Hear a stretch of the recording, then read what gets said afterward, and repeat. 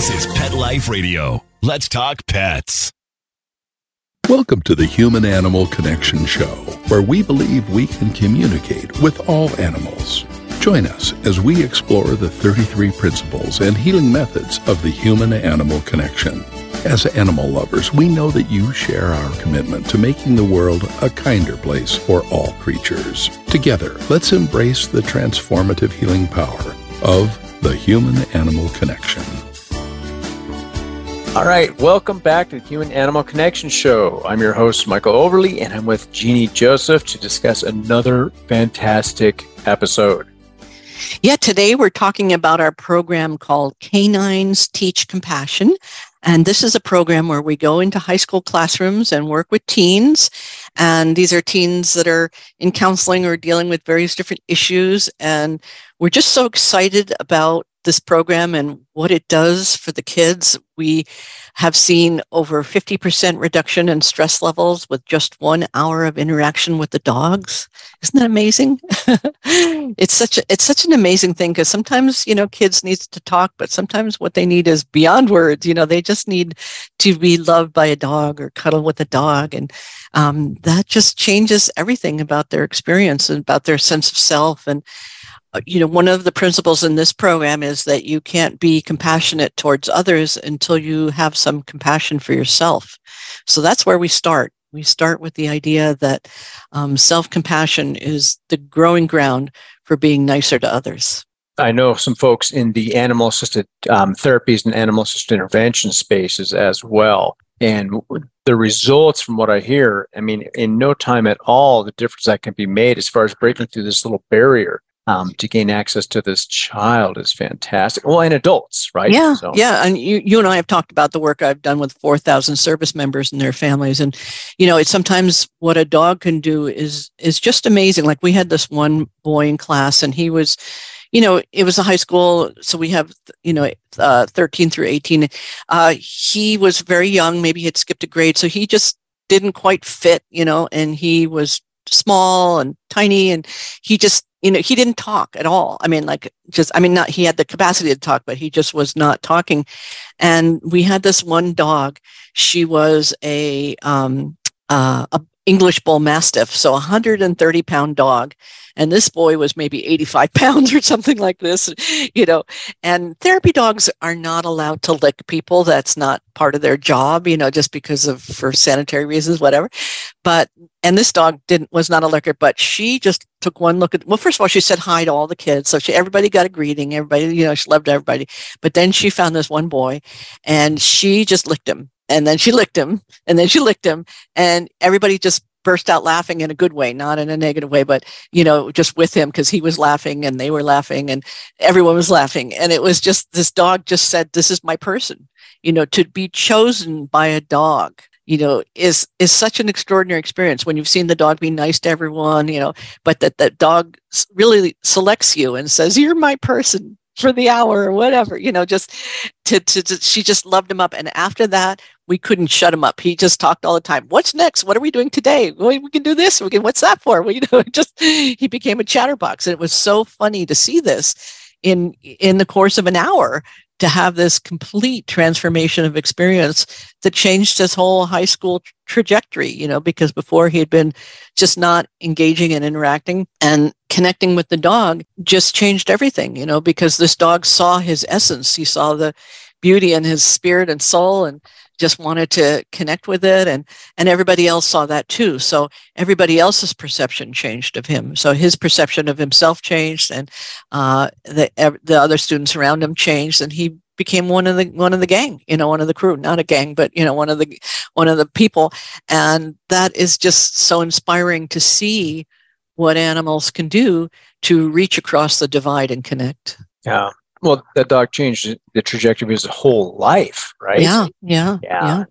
So what can they teach us about empathy?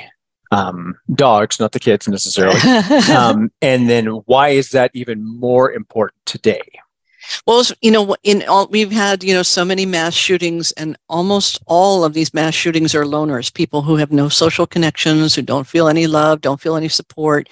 And, there's an epidemic of loneliness in our society.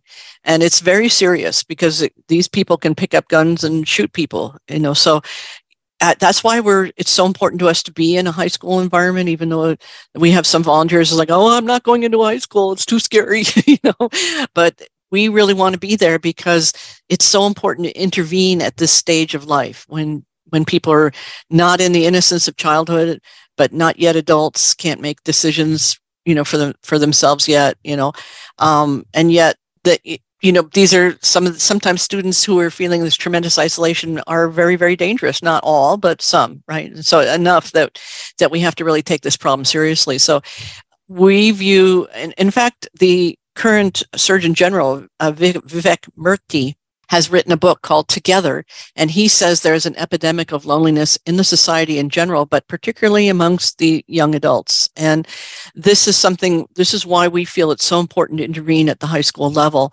is to help kids connect with the sense of connection.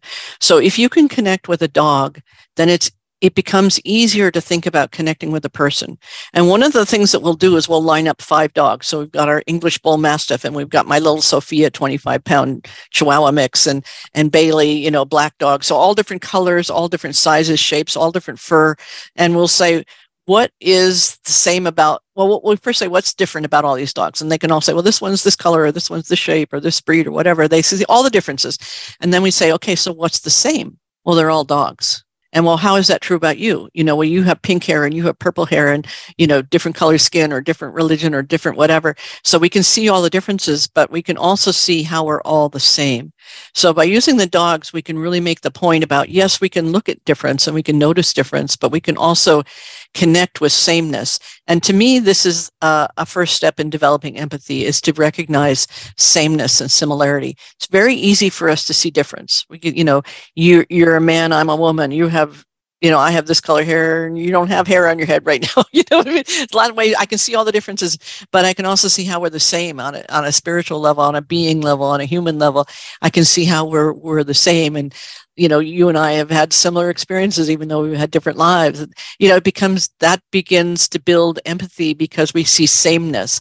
So to help the kids view life and view each other through the lens of sameness as well as difference, because we're always going to notice difference. It's in our nature to notice that, but we have to be able to choose to switch to see sameness, because when we see sameness, we can feel empathy. Love that. And that is so extremely important today. Yeah, it really is. I'm glad you're working with the kids too. There's so much focus right now on mental health of adults who haven't done some work on themselves, or find themselves in a lot of trouble and in this crisis mode. And I think it's really important to do things like this earlier. As you mentioned, my partner, she works with grade school kids. Yeah. And so she's trying to help teach them some other skills that they may not be getting at home. And I think that's just wonderful. Yeah, it's just wonderful. I mean, we need it at every level. We need it, in pre-K all the way through college. In the old days, like in the 40s, there were dogs on college campuses all the time. Professors would bring their dogs, and, we need to bring that back, because therapy dogs, we do work with kids who are getting ready for their final exams. The other day was Monday, we were at the school and it was before finals. And that one girl said to us, now I'm going to do well on my final, after she just spent some time cuddling with Sophia, because she could feel herself get calm. And in our program, we don't just do cuddling and fun, although that would be plenty just to do that. But we also teach the kids how to recognize their emotional states through recognizing the emotional states of dogs. So we teach them a 10-point system, 10 being like the worst stress of your life, or in the case of a dog, someone's going to get hurt. That's when a dog bites, is when they get to a 10. And 1 is a very peaceful state, very relaxed. We teach them how to recognize that in the animal, and we teach them how to recognize it in themselves, so they can begin to see where they are. And just that awareness organizes the brain, because the awareness, I'm at a 6 right now, I'm at a 4 right now, brings in the prefrontal cortex, which is the ability to make choices and to make good decisions. Whereas if you're just in the emotional state and you're just at the mercy of it, you don't have as much leverage. So being able to, this one little skill of recognizing, and we'll say, so what's Bailey right now? Well, Bailey right now is at a 1. He's sleeping at her feet, but he often can be very rambunctious in the class, which is great to have a dog with high energy because we want to show the difference where Sophia's, 9 or 10. So she's going to be very mellow and relaxed, and this is good for kids to see these different emotional states so they can recognize it in the animal and then recognize it in themselves. And what we do teach the kids is how to help the dogs get calmer. So one of the things we'll do is we'll say, okay, so what's Bailey right now is 6. And I'll say, well, okay. And, if someone's petting Bailey, I say, what's Bailey? Bailey's at a 6. Okay, where are you? I'm at a 6. Oh, that's interesting. Isn't that interesting? You're both at a 6. So we say to the student, we say, okay, well, let's do one of our methods that we teach them. Let's get yourself calm. They go down to a 4. And I say, so they get peaceful. They start moving down the scale of emotional activation. And I'll say, well, what's Bailey right now? And they'll say, oh, Bailey's at a 4. I say, well, isn't that interesting?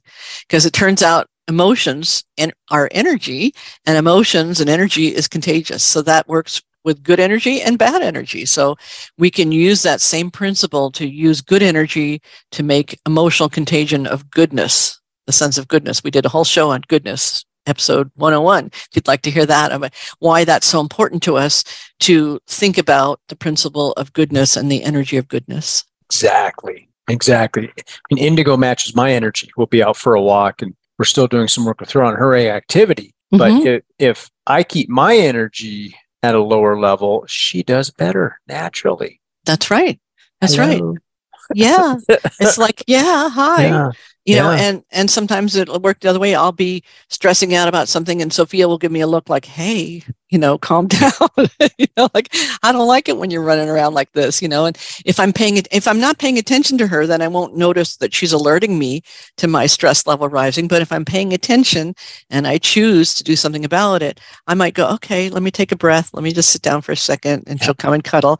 She's not going to cuddle with me if I'm zipping around, and she's not going to want to be a part of that. And so I can pay attention to her opinion, as we talked about in our last show episode. That was 110. Yeah, animals have opinions. We talked about how they don't, like Sophia doesn't like it when I get stressy. She's like, what? Why? I'm used to you being calm and peaceful. Why are you getting into the stress energy? Well, I'm human, and so I do. But when I notice that she's reacting to it. And that's what helps the kids, is that they may not be motivated to feel better for themselves, but they're motivated to feel better to help the dog. And that's how we help the veterans too. We, like they don't want to work on their own stuff, but they care about the dog being traumatized. They want to help the dog feel peaceful. They want the dog to be happy and playful.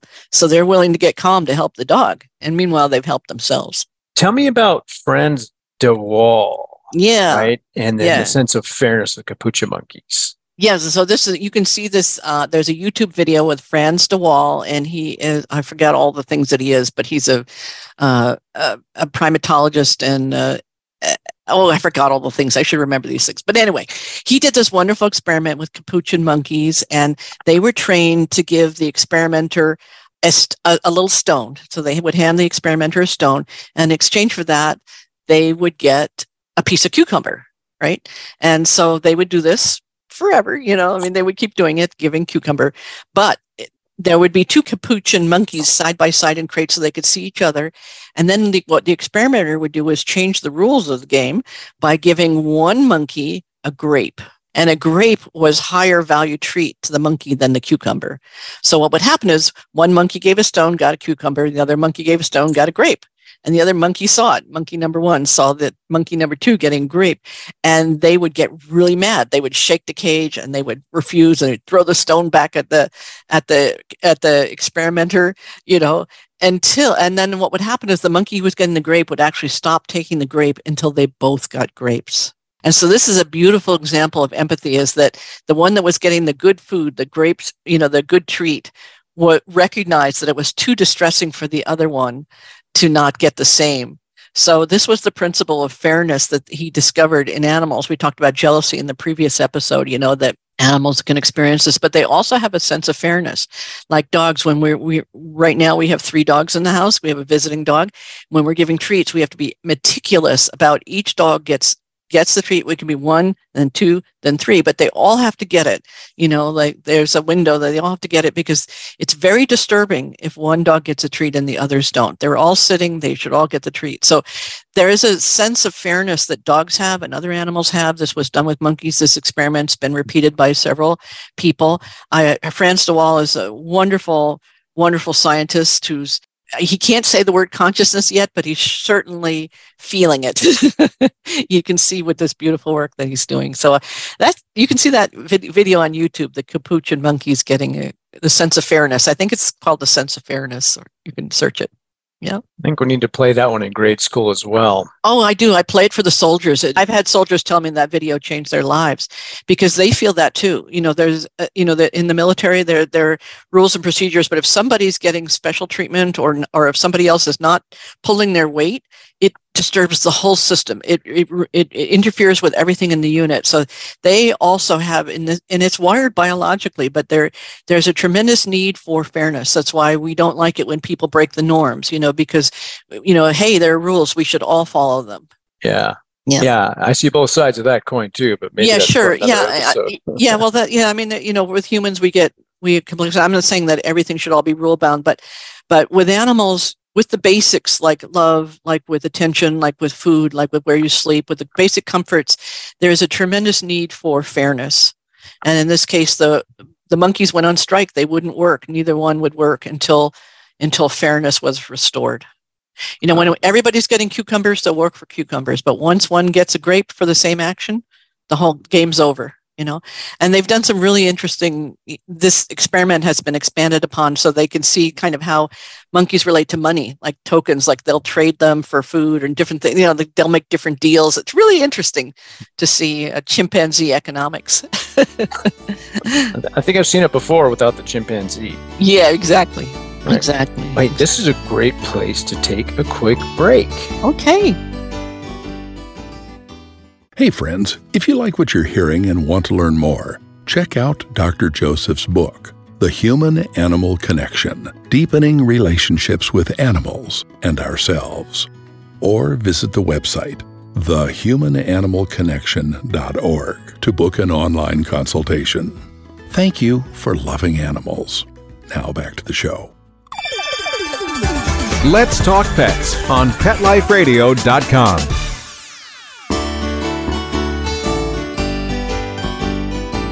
Okay, hi, welcome back, everybody. We've been having a fantastic conversation about Jeannie's program about Canines Teach Compassion. This has been so enlightening for me. I wanted to switch gears a little bit and ask you about emotional contagion. And we have this both in dogs and in people. Yeah, so that's what we were talking about that just a little bit earlier. We were saying that we can see that our emotional state affects the dogs and the dog's emotional state affects us. So it works both ways, both in the positive and the negative. If we're calm, the dog is going to be calm.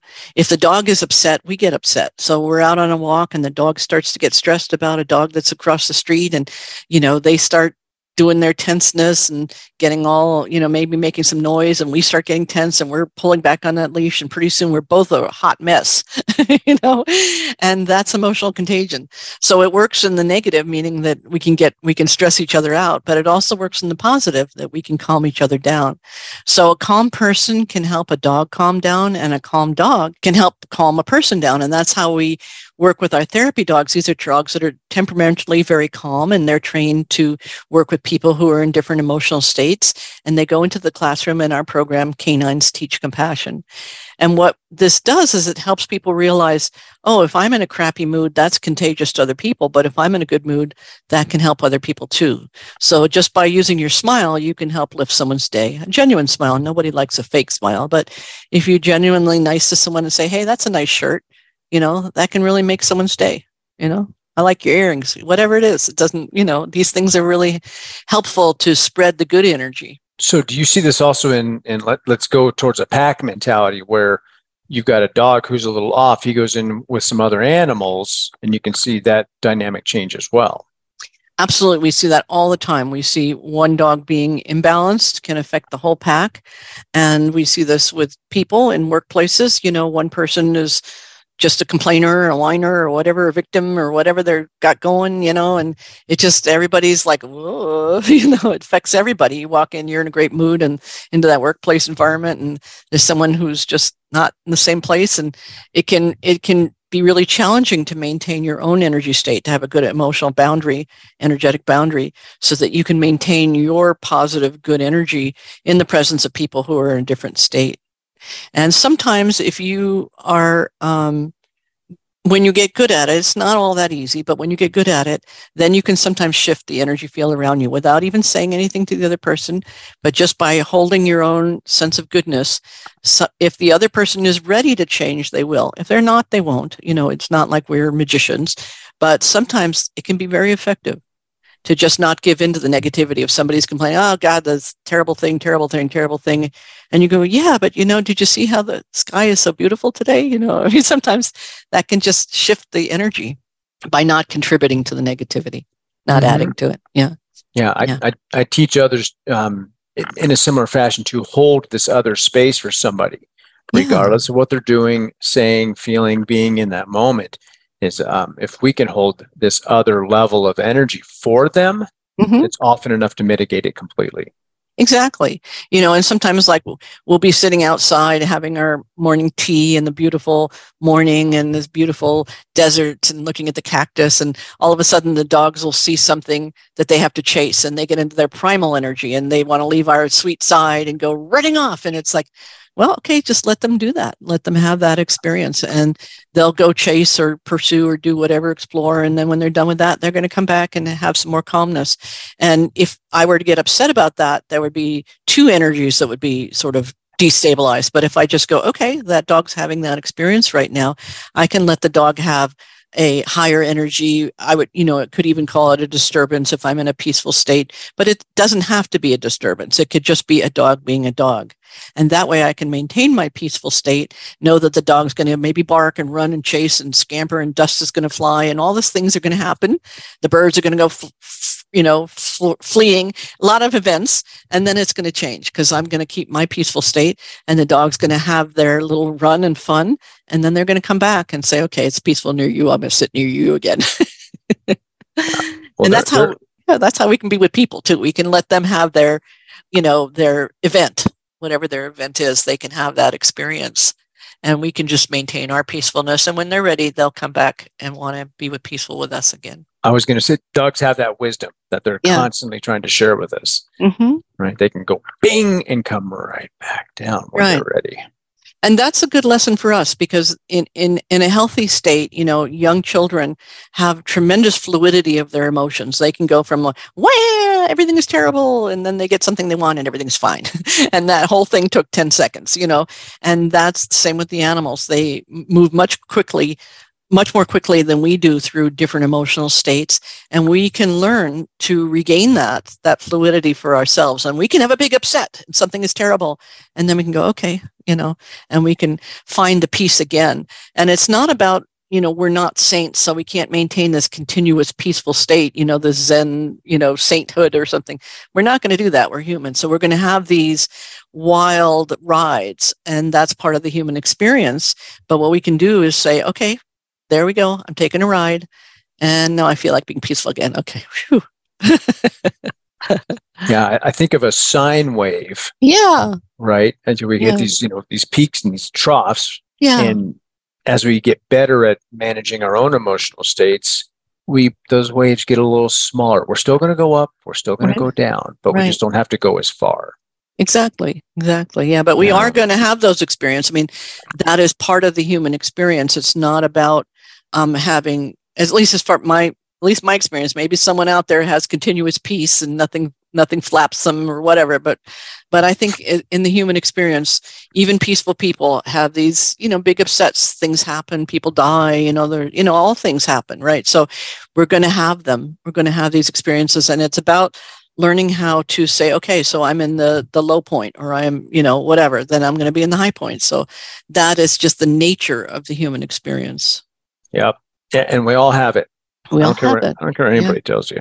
Yeah, right. Exactly. There's nobody gets away. I remember when I was younger, I had this friend that I really admired, and he was so successful. I mean, he would go to auditions, and he would just.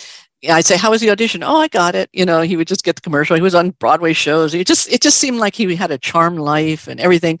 And I was just jealous, because everything seemed so easy for him. Everything seemed to and he was all this positive person. He never had a negative, blah blah.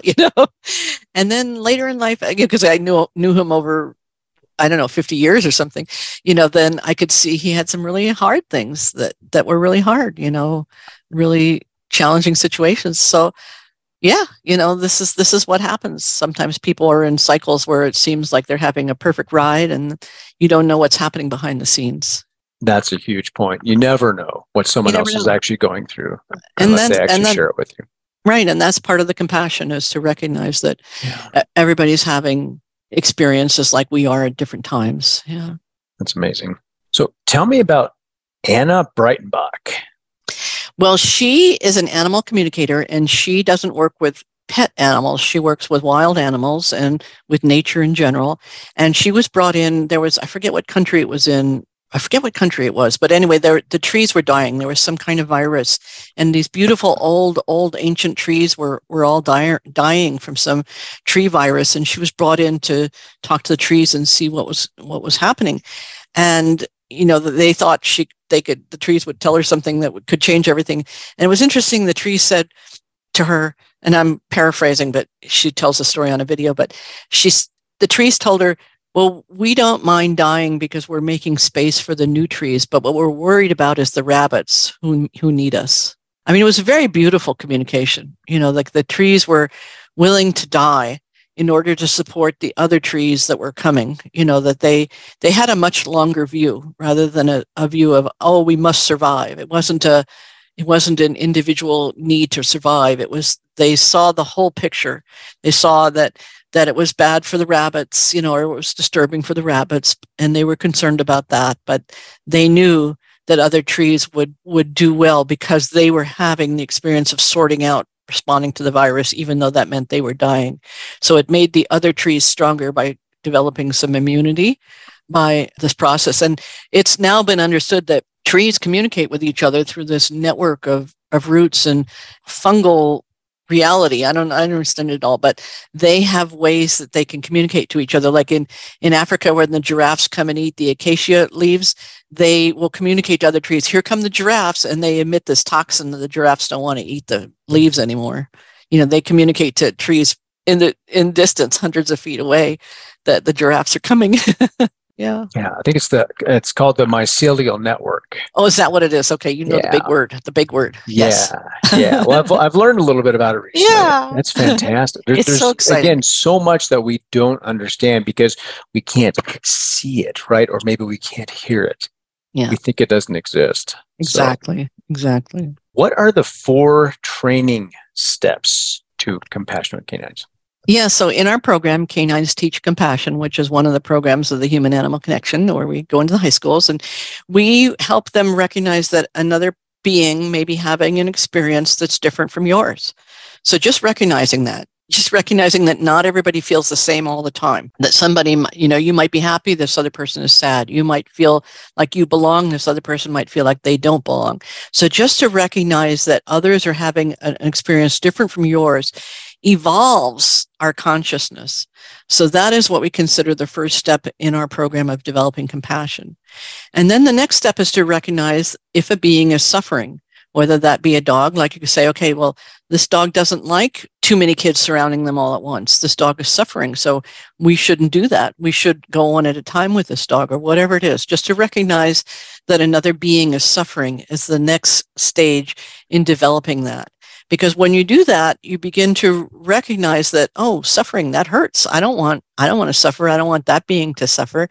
And to then begin to think about, is there some action you could take that would comfort that being or alleviate the situation? So now let's say with that dog that doesn't like being surrounded by 5 kids all at once, I can say, hey, Sophia would rather interact one-on-one. Could we just have one student at a time interact with Sophia? And that taking that action, showing them that we can do something that takes her from a 7 stress level down to a 3 immediately just by having only one person pet her at a time. Just to use as an example, she can handle more, but just to use that as an example, because we have some dogs that are more sensitive. We had one dog, was a greyhound, Mochi. She was so sweet, and she would just look at you and melt you, but she would be finished after 15 minutes. She didn't want to stay for the whole hour, She would come and love at such a degree of purity, and it would tire her out, to be giving love to the students. So just recognizing that there's an action you can take to alleviate suffering. It could be simple as saying hi, or smiling, or saying, hey, you want to sit with us, or whatever it is that can alleviate the suffering of someone who's maybe not feeling included. That's a huge thing. And so when you when you make a choice to take a meaningful action, you step out of your own comfort zone and say, hey, you want to walk with me the next class? Or how'd you do on the test? Or just whatever it is that you choose to take an action that builds connection. These are what we consider the 4 building blocks of compassion. And from there, everything just opens. It opens our heart. It changes reality for you and for the other person. And that's what's exciting, is that it doesn't just change the other person when you act compassionately, it changes you. Yet again, more evidence to how we're all actually connected, right? Yes. And here's Sophia. She came in just at that moment, just to say, you can't see her. I can't see her. And Lucy's here. So now we have all 3. And the giraffe. When did the giraffe come in? The giraffe has been here all along. Yeah. Well, so that's a little bit. If you'd like to read our blog, we have a blog on Canines Teach Compassion on our website, The Human Animal Connection. We've got lots of blogs. And you can also read my book. And there's a whole chapter on this program, Canines Teach Compassion. And in our next episode, we're going to be talking about relationship training. And what we mean by that is that instead of looking at discipline or obedience training, we look at perfecting the relationship between people and animals. And that's what creates changes in behavior, is improving the relationship and communication. I love it. I can't wait. Yeah.